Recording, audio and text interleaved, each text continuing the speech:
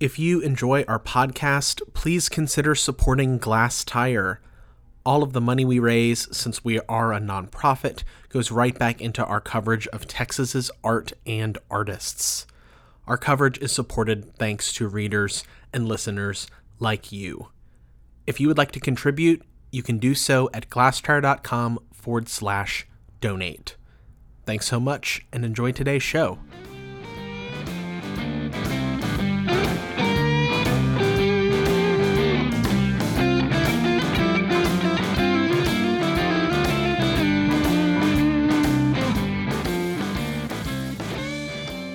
Hello and welcome to Art Dirt. This is a podcast where we at Glass Tire talk about topical art topics. I am Brandon Zeck. I am Leslie Moody Castro. And we are reporting or coming at you from the Dallas Art Fair. So we're recording this just for your context, listener, pretty early in the fair weekend. We're recording this on Thursday, right after the Dallas Art Fair and the Dallas Museum of Art announced the DMA 2023 acquisitions from the fair.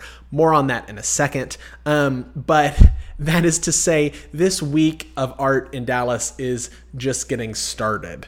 There's a ton of stuff that happened on Wednesday night. There were a bunch of openings in the Design District. There was an opening at the Dallas Contemporary. The Dallas Invitational, which is Dallas's new hotel art fair, hasn't even opened yet. That is opening on Saturday and is running Saturday and Sunday. So suffice to say, there's a whole lot of stuff still coming down the pike. But Leslie and I wanted to just kind of give you first impressions of what's going on this week. So, Leslie, we did a little after-hours walkthrough of the fair yesterday on Wednesday. Special thanks to Sarah and to Kelly at the Dallas Art Fair for giving us access for that. Because it kind of saved us, honestly. Yeah, and all the Dallas Art Fair folks. There's no way we would have been able to see that entire fair today in a couple hours before we came to record this. So with that in mind, Leslie, what were your just kind of initial impressions of the fair this year? It's very full. It is very full. It's a very full fair this year, which I think I was surprised by.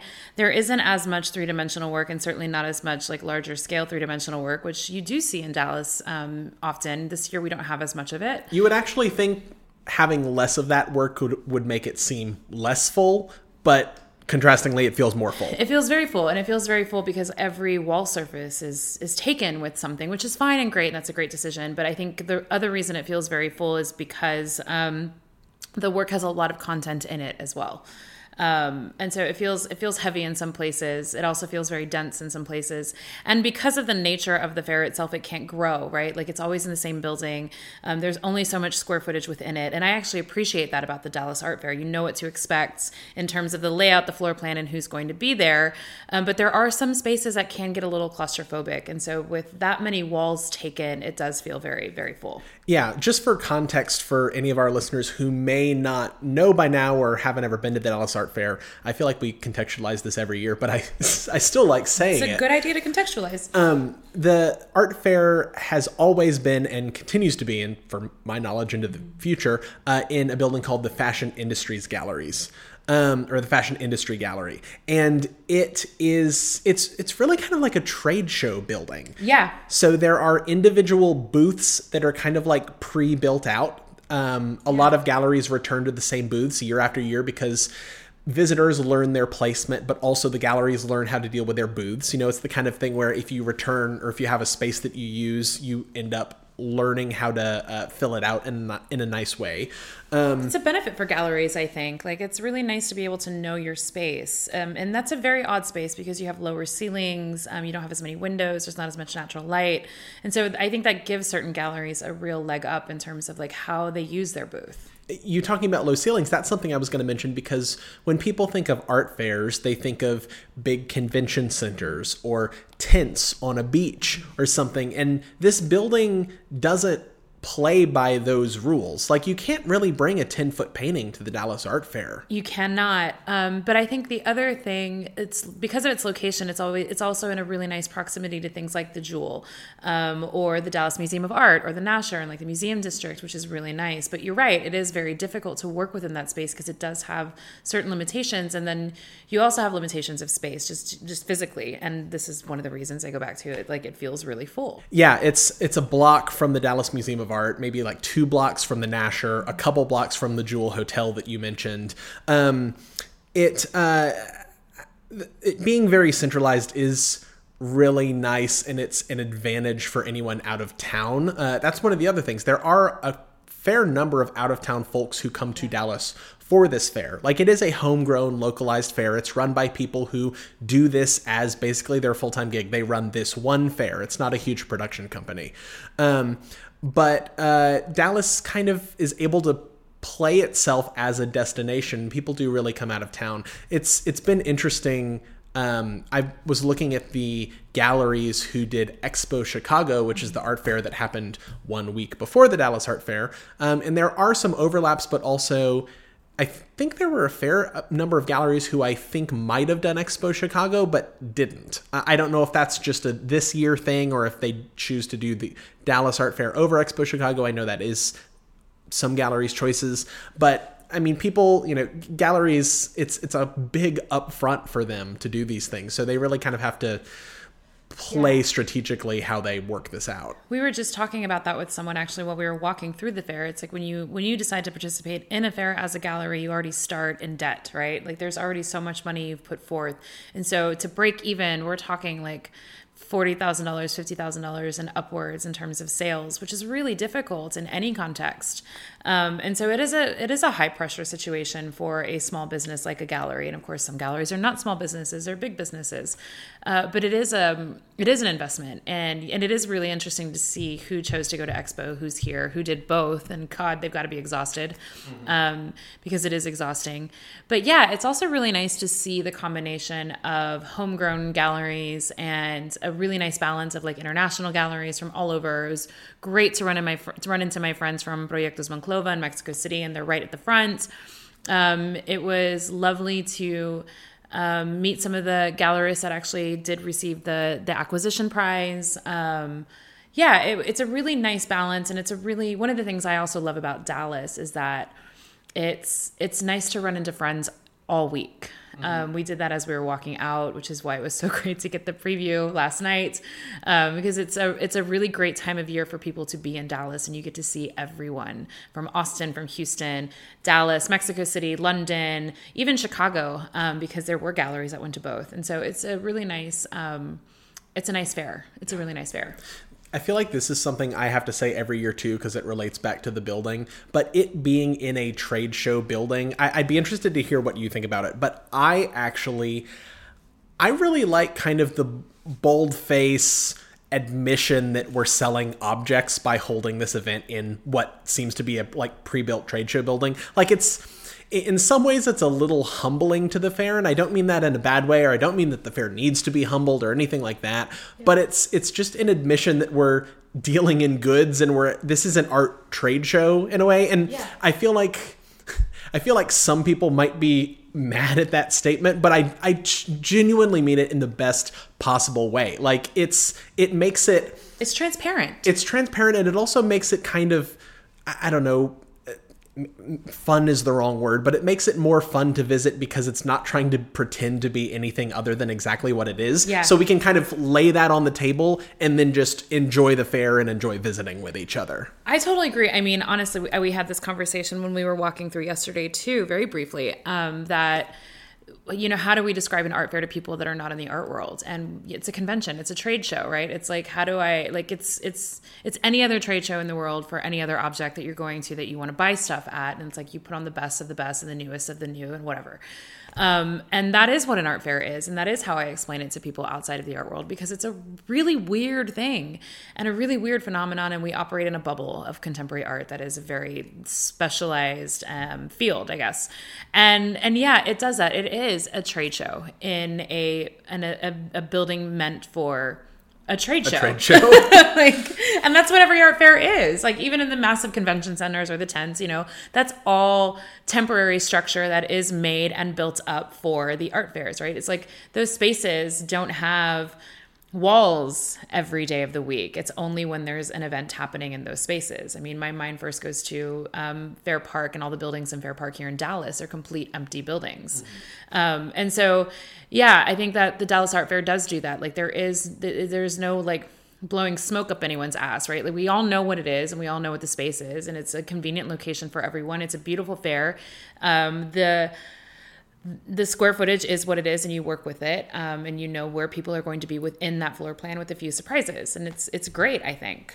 One of the things that I feel like also just helps, it helps get people here, and it builds local excitement for the fair, but it also it makes people bring Cracker Jack stuff to the fair that otherwise, it is that Dallas Art Fair acquisition thing that happens. Like, it was a really smart thing that they started, I think it was in 2015 or 16. I'd have to check that don't quote me. But also for anyone who doesn't know, basically the Dallas Museum of Art gets first pick for sales at the fair, and they walk through with a little committee and with Catherine Broadback, the DMA's curator, and they get to buy artwork. There's a little like slush fund of money. I'm also going to interrupt you and say first in quotes, because some of that work is already pre-sold before it gets here, and that's another way that gallerists also sell out their booths, right? Totally. Very good to place that in quotes.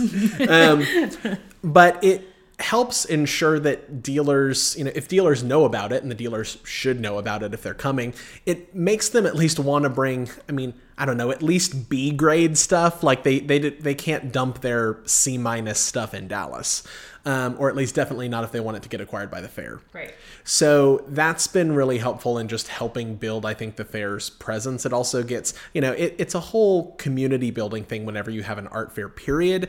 And I feel like especially when it's locally run. And that's why it's sometimes so hard for art fairs to really come in and break into a city if they're run by, mega conglomerates that organize fairs every which way. You really need that local support behind it. And I feel like Dallas has tended to have that for most of the time. There, of course, have been, we're not going to get into them, but there have been other conflicts that have happened with fairs and gallerists. I feel like things happen for... We got to keep it interesting. Yeah. Things happen for years and years. And of course, there's always going to be conflict because people care about art that's happening in a community. And if you care about what's happening in the community and people are involved, it's just dealing with people.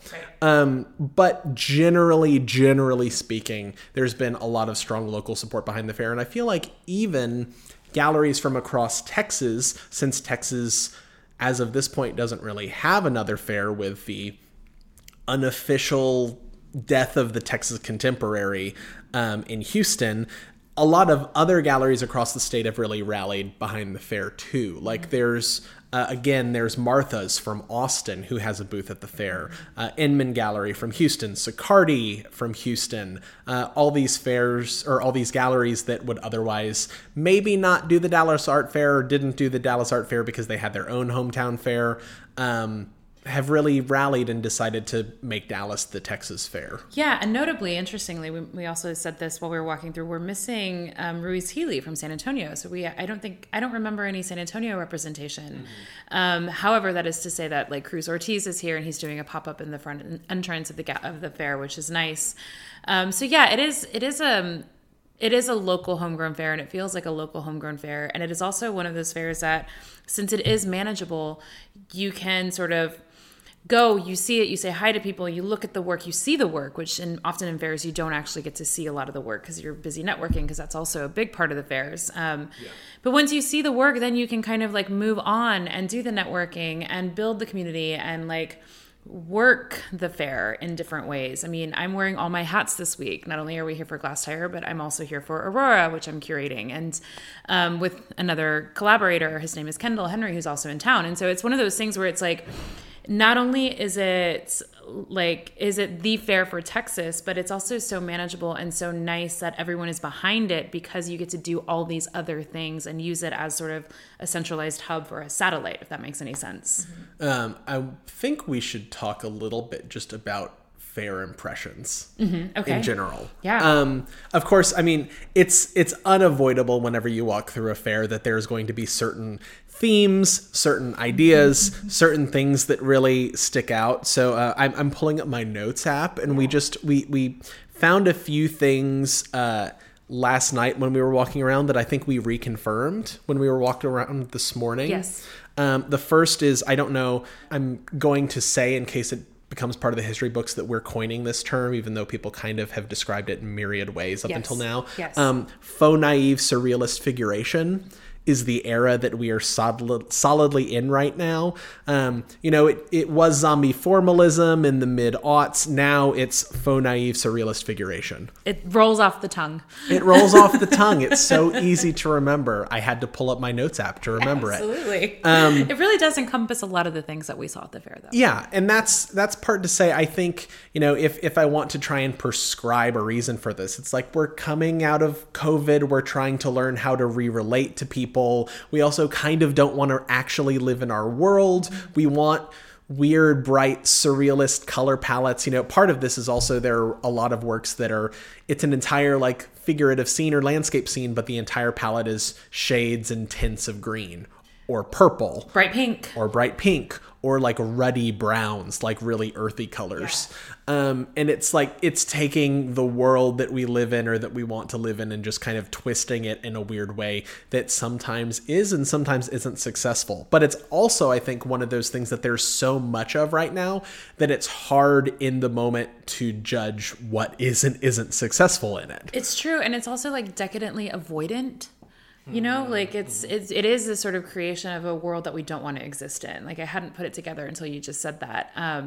And perhaps it is because we have come out, or we are trying to come out of a really difficult pandemic time, but the difficulty has continued in many ways, right? And so it is somewhat avoidant. It is somewhat of this creation of an ecosystem, and I use that in terms of the word garden and nature, and I use it in terms of the art that's being made in this surrealist faux representation. You can't even remember the term. You've had to correct me every time. I think it is, let's pull it back up, faux naive surrealist figuration. That's. Yeah, it is a little bit avoidant. It is decadent. It is, we're talking about really big canvases too, right? These are not small things that are being made, and they're taking up a lot of space. Yeah. And it is hard to see which ones are good.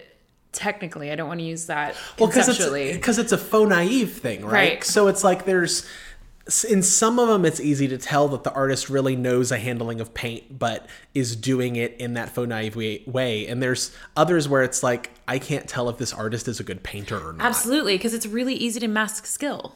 Yeah. It's really easy, or the lack of skill, I should say. Yeah, and that was something that we were struggling with, I think, when we were walking through, because it was we don't know. Yeah. We don't know. Yeah. Well, when you have a barrage of it too, it's not just judging it or quality en masse in terms of all of the people producing it, but when you see one version after the other, and then there's another bather, and then there's another person in a garden, and then there's another person lounging on the grass, and then it's just kind of and then there's a person with the horse, and the other person with the horse, and then the horse. Yeah, let's go to that. Horses. Horses are in right now. I've not seen that many horses in a fair in a long time. Maybe ever. We have galloping horses. We have a painting of a glass horse figurine looking thing. A very large glass horse figurine looking thing, which is a beautiful painting. And the skill there, I have to say, is impressive. Yeah. But when you've seen so many horses by that point, because it's in the second floor in the very back corner, it's real hard to take it seriously. Yeah. Yeah. It was actually kind of jarring. We were joking a little bit as we were walking around the fair. Of course. But then it got to the critical mass where we were oh, this is actually a thing that's happening. And it was every time we turned a corner, there was a horse. Okay, here's my question. And I always feel we deal with this maybe a little bit in Texas. Granted, I think everywhere deals with it to some extent, but I think it's more pronounced to us in Texas because of what the subject matter is. Is some of this... I'm going to go to Texas I'm going to go to Texas and sell some horse pictures. Is it a Texas thing that it's people are oh, I know what the Texas collectors want. I imagine there is some of that, which I think is really funny, because if you do your research, obviously Texas has enormous collections, and the history of art history runs through fucking Texas, right? And so it's so much more than horse paintings. But then, yeah, of course there's a little bit of pandering to that because there is going to be a collector that walks in and is like, I want that horse. A lot of them were very appealing. I mean, I do have to say, like, there were some, there's one, I think, in Night Gallery from LA that was very well painted. I think Night Gallery also, again, if I'm not mistaken, has a nice little, like, 12 by 9 framed work on paper of a horse's backside, like straight looking in there. Yeah, right. Points if you find it. But I mean, just in general, that actually was surprising because I feel like figurative stuff, it's hard to put a finger on a theme sometimes. Yeah. But the horse stuff was just kind of crazy. It really was. And like these galleries are not necessarily talking to each other when they're bringing things, right? And so, yeah, that's surprising. And then there was, I mean, yes, of course, we were joking around while we were walking through. We were, you just drove in from Houston. I arrived a few days ago. But then there were a couple times where we were like, what? Like, there was one time we turned a corner and you're like, oh, do you see Popeye in this painting? And I was like, no, I see broccoli. And I was thinking about that conversation, like, oh, this is why people that are not in the art world don't understand the art world. I totally get it. Yeah, they don't get it. Which is also valid and totally fair. Totally. It was also nice to see things like Yvette Mayorga from Chicago. Again, that sort of Chicago connection that maybe is being built again. Yvette, I know, and is lovely, and her work is really, really fantastic. And she's a young female artist, Chicana artist in Chicago, who I very much respect. I was really surprised that I didn't see more like craft and the ways that I see craft in museums, in galleries lately. Like there was very little sort of textile. There was very little ceramic, which is surprising as well because Dallas Contemporary has a beautiful ceramic show up right now by Cerámica Suro from Guadalajara, which is a prolific ceramic studio. That was surprising, I think. Yeah. Of course, it's kind of easier to sell paintings because they're objects that hang on the wall, but yeah, I completely agree. Like, I feel like the Dallas Art Fair normally has a little bit of a mix, and people do bring things that are maybe a little extravagant and shiny and weird, but it works. And it just, I feel like part of what you're saying also is just, I feel like everything was pretty densely hung. It was very densely hung. It's not just that there was a lot on the walls, but all of the spaces had a lot on the walls, and there were, I feel like, a few more like little salon style presentations than normal, or a few more people like stacking things on the wall, which is kind of hard to do in these booths, frankly. Again, they're not huge. Right. I agree. I absolutely agree. Yeah, I think that there could have been a better use of space. And to your point about paintings being sold, like I wonder, can we sell a horse painting? I think we can sell a horse painting. Are we going to sell all the horse paintings? Maybe, that's more of a stretch. I mean, this again, yes, painting is easy to sell, but like, what's the content? Yeah. And that's where I wonder about how this edition of the fair will do. And of course, I want it to be successful because I want everyone to be successful, and I want the fair to be successful. But yeah, I'm really curious about how certain things will do. Yeah, I agree. I do feel like I have to say, just thinking about things that stood out yesterday, Valley House, which is a gallery in Dallas, had some really wonderful mid-size, or maybe not even mid-size, small works by the artist Velton Tyler, who was a North Texas artist. He had a big show at the Amon Carter Museum of Art. And then it was really nice because the way we were walking through, we turned the corner exiting Valley House's booth, and then there was a huge Velton Tyler painting in the hallway. So it was just kind of a nice rounding out of his presentation. Yeah, that was a really nice moment. Yeah. I really enjoyed the Renee Trevino's I've seen around. I also saw a few Renees in the Oak Cliff Cultural Center, and there were some really nice ones, tiny ones at Aaron Cluley Gallery. I was also really impressed, like speaking on, and maybe this is my perception and like sort of contextual moment. It was really nice to see the textiles and ceramic piece at Ulterior Gallery from New York upstairs, because that's all textile and a giant ceramic piece off in a corner. And I went back to that one again this morning and really enjoyed it. Yeah. I do think, you mentioned Proyectos Monclova earlier, but I think they have maybe one of the best booths in the fair. They're actually kind of the premier booth downstairs, where Karma Gallery, the big New York gallery, used to be. Karma's not here this year, so I don't know how they worked out getting this booth, but it's really a wonderful presentation. It is. There's a lot of really interesting media.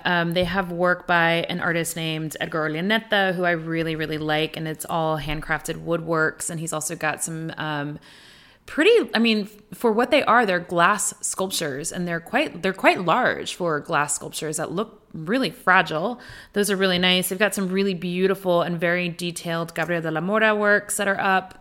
There's some really nice moments of like the artist's hand in there, which I think is really special. And again, that's one of the things that we're not seeing as much in the fair this year that I was surprised by. This isn't necessarily unique to this year, but there's always a little bit of a material thing going on, like what is this made of? It's butterfly wings. That's just part of the art fair. Yeah. I think part of the art fair thing. And I think one of the reasons we particularly notice it whenever it happens is just because it's all back to back to back to back. Yeah. If you see like a work in a group exhibition in a museum and it's like, oh, this one's butterfly wings, you have the same reaction, but you don't have the same reaction 12 other times in the next hour. True. Yeah. Yeah. And I mean, Gabriel de la Mora is known for working with this, and he's meticulous, and he has work in collections and is also represented, I think, by Sicardi in Houston.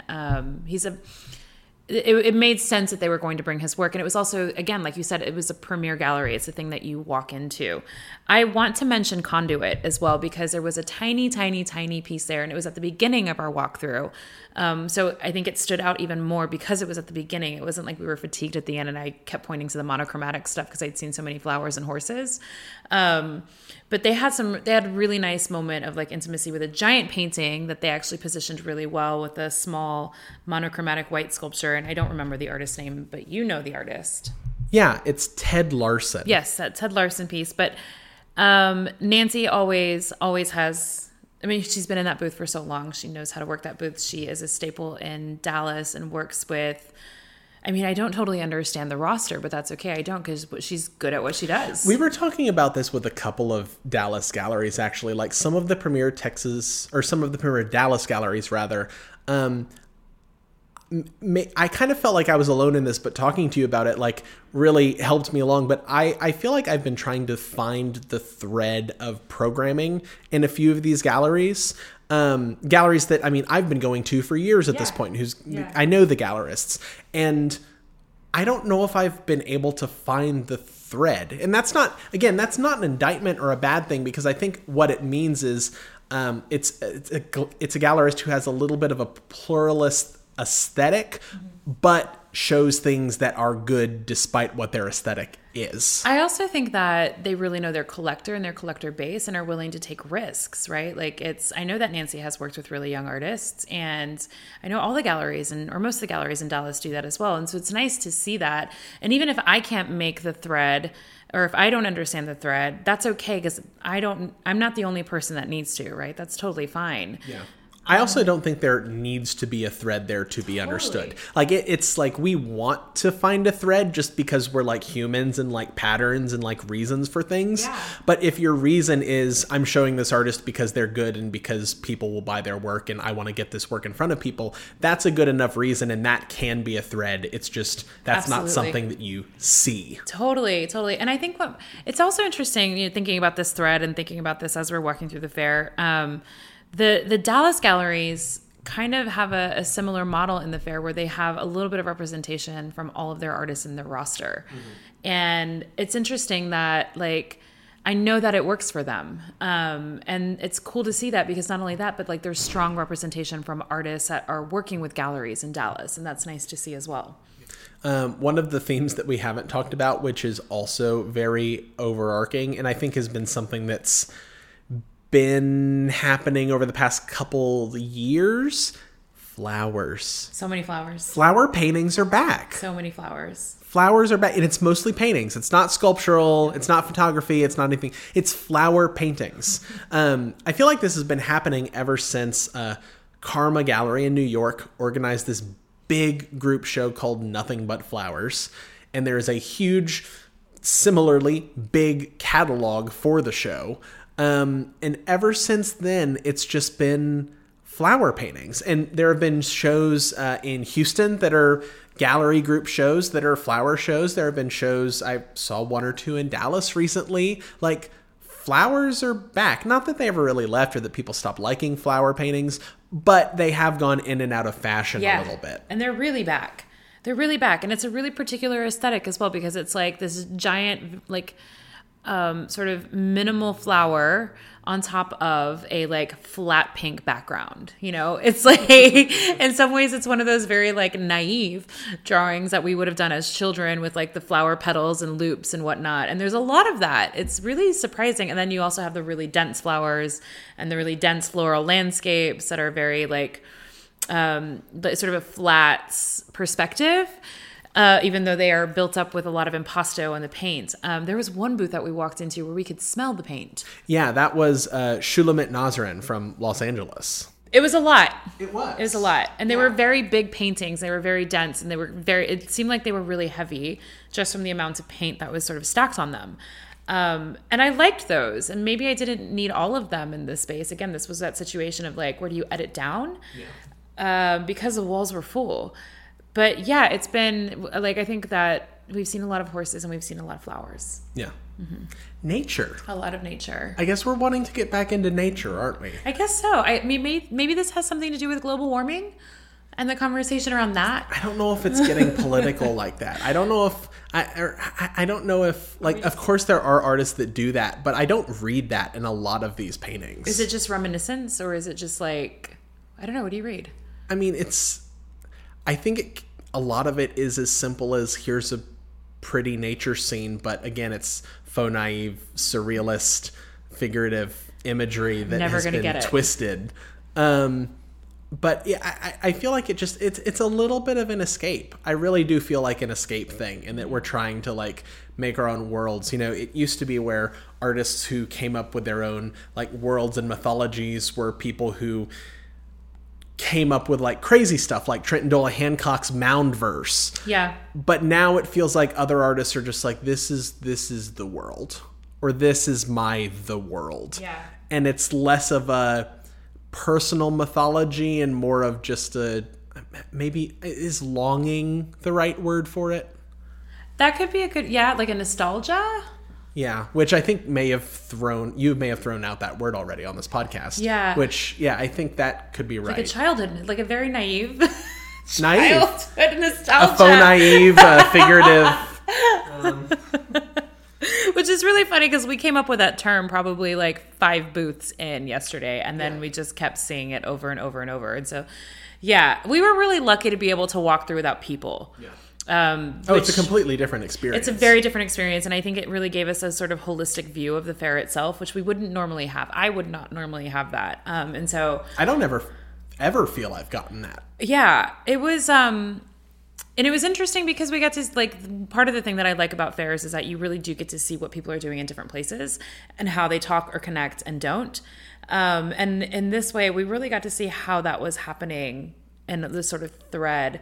This unintentional thread, because it's not like, yes, the Dallas Art Fair will curate their roster, but they're not curating the work that goes into each booth, right? And so it's like this very unintentional thread that just kind of kept coming up over and over and over and over, and that we could see very early on, that we would not normally have seen very early on. Yeah. And with that, we take a nap. We're going to sign off. There is a whole lot happening this past weekend, or by the time you listen to this, it will have happened. Also true. Glass Tire is a media sponsor of a party that's happening at the Virgin Hotel that our assistant editor, William Saradet, organized. Woohoo! Which is going to be super fun on Friday night. Yeah. I'm sure if you are in Dallas or came to Dallas, then you knew all about everything that was happening. If you want to see the pieces that were acquired by the Dallas Art Fair, that news is up, by the Dallas Museum of Art. That news is up on our website right now, so we'll link to that in this post on our website. I also want to say thank you to the Aurora team for having me here, because I can connect with all of our Glass Tire friends, do this podcast, see the fair. And I just wanted to take note and point out the fact that Glass Tire's fundraiser is happening next weekend. Oh, you're kind. And the auction is going online very soon. By the time you hear this, it will be live. So all you have to do is go to our website and I'm sure you'll get accosted by a pop-up for the auction. Check it out. There's some really good work. We love doing the auction. We love doing the party. The auction's fun just because it's just another chance for us to connect with artists from across Texas. I feel like, I have to say this, but I also truly believe it, that we always get some really wonderful work by people who you know and by people who you may be less familiar with. And also, not everything is $5,000. I mean, works this year, I think, start at $180. So check it out. We get first look, right? Oh, you'll have seen this already. Great. With that, we hope you had a good art fair weekend if you came into town, and go see some art. Go see some art.